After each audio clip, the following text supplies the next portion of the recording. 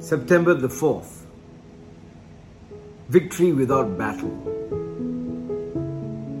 But I will have mercy upon the house of Judah, and I will save them by the Lord their God, and will not save them by bow, nor by sword, nor by battle, by horses, nor by horsemen. But I will have mercy upon the house of Judah.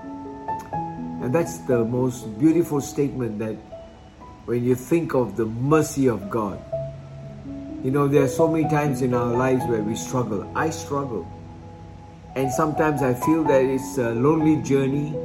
I feel that I've reached the end of my life. I feel that I have no friend, no advisor, no one behind me, no one beside me, no one in front of me. Let me be no less confident if I can feel that the Lord Himself is on my side. Isn't that most reassuring?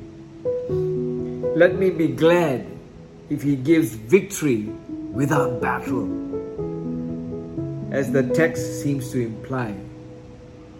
Why do I ask for horses and horsemen if Jehovah Himself has mercy upon me and lifts up His arm for my defense? Why do I need bow?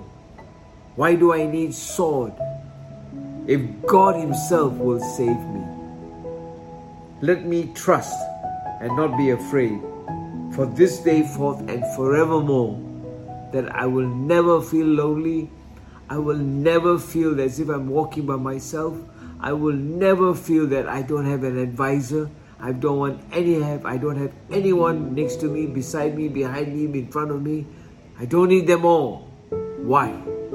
Because God is by my side. And I hope that this is a message for you too.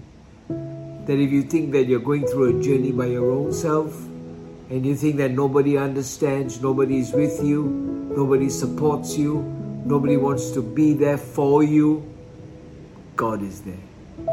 He is there. But I will have mercy upon the house of, personalizing, whether it is your house or my house, whether it is your life or my life, God will have mercy. And He will save us, and He will be there for us all the way. Never fear. He will get into the boat, and He will tell you and me how deep to go into the waters and fish and live and be abundance in our lives.